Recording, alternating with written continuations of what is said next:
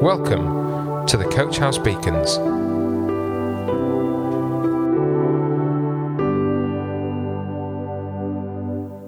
Okay, it's confession time again.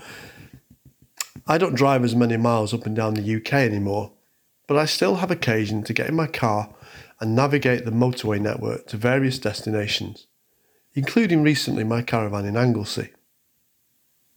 Now, one of the things that I find most annoying is the seemingly endless closed lanes marked out with thousands of glaring orange and white traffic cones, with no sign of maintenance crews, wagons, asphalt laying or lane marking going on at all.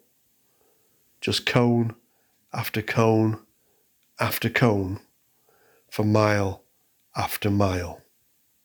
These are almost always accompanied by signs telling me and others to reduce speed and keep into the new limit, and recently by endless yellow poles with cameras perched on top, taking average speed readings to make sure of compliance.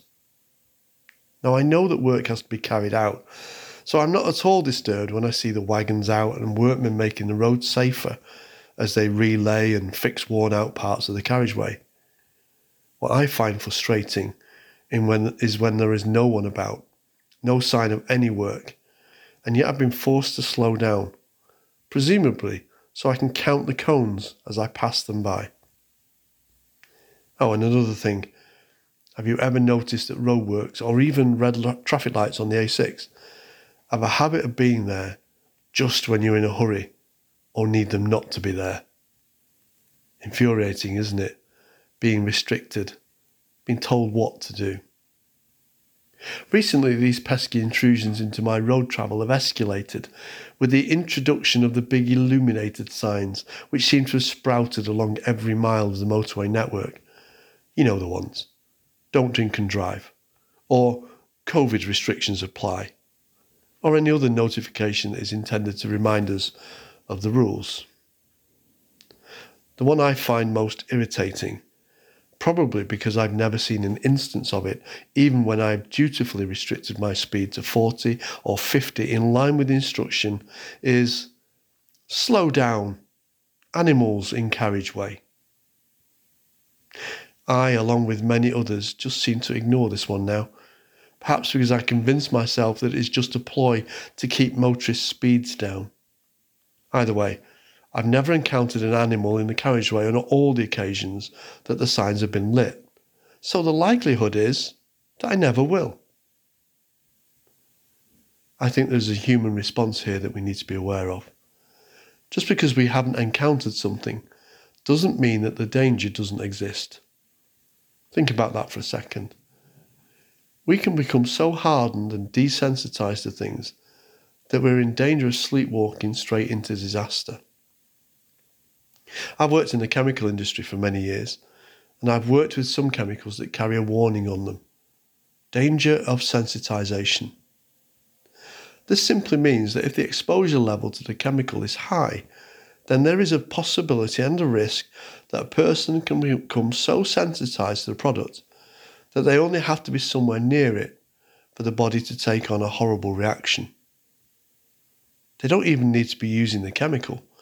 Just simply walk into a room where the smallest trace of it is, and the sensitivity is such that the reaction occurs. I have the opposite problem most of the time. I have very little sense of smell. Therefore, I can miss the first hints of danger and can be a little gung-ho. When I went on mission to India back in 2007, I was seen as pretty fearless, as I would enter slums and run down areas without hesitation, always first in, whilst most of the group would step back and recoil. This was simply because my sense of smell was so limited that I did not register what everyone else was encountering. These slums often had open sewers flowing through them. You see, I wasn't fearless, I was just unaware. Why did the gas board introduce noxious odours to the gas supply? Well, it's so that we recognise and have a sense of danger when we smell the invisible gas, and we do something about it. I would say don't rely on me in these circumstances, folks. The chances are I would keep going oblivious to the seemingly obvious danger. But I'm surprised that as Christians we can often adopt something of the attitudes introduced in these examples. We haven't seen it happen, so it probably won't happen. And as a consequence, we live a life that is stripped of urgency and potential. Peter spoke to the believers in the churches in Asia in his second letter when they were in danger of being overwhelmed by those who were scoffing, that is, goading or questioning in disbelief. The promise of God that Jesus will return and judge the human race. These scoffers were saying, where is this coming that he, God, promised? Then they went on to offer proof that since their ancestors and they themselves had not seen this return, then it was probable that it would never happen. Peter's response to this was to say in 2 Peter 3 verse 9, the Lord isn't really being slow about his promise at all, as some people think. No, he is being patient for your sake.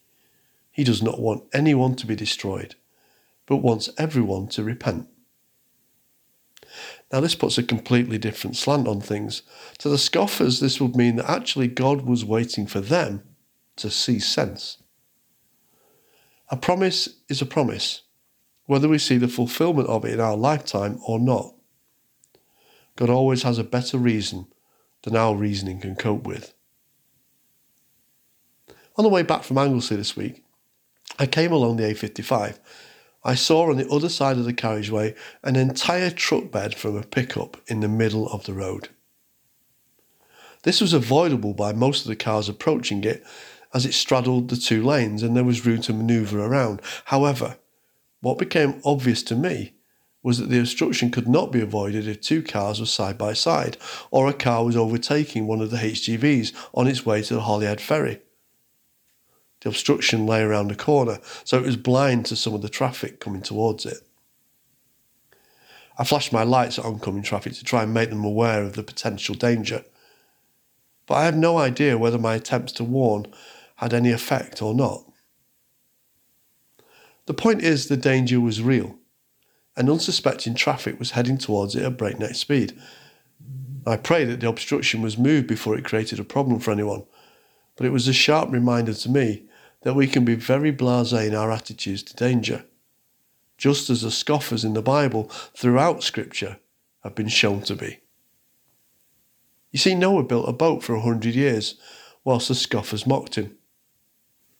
The earth was still flooded, just as God said it would.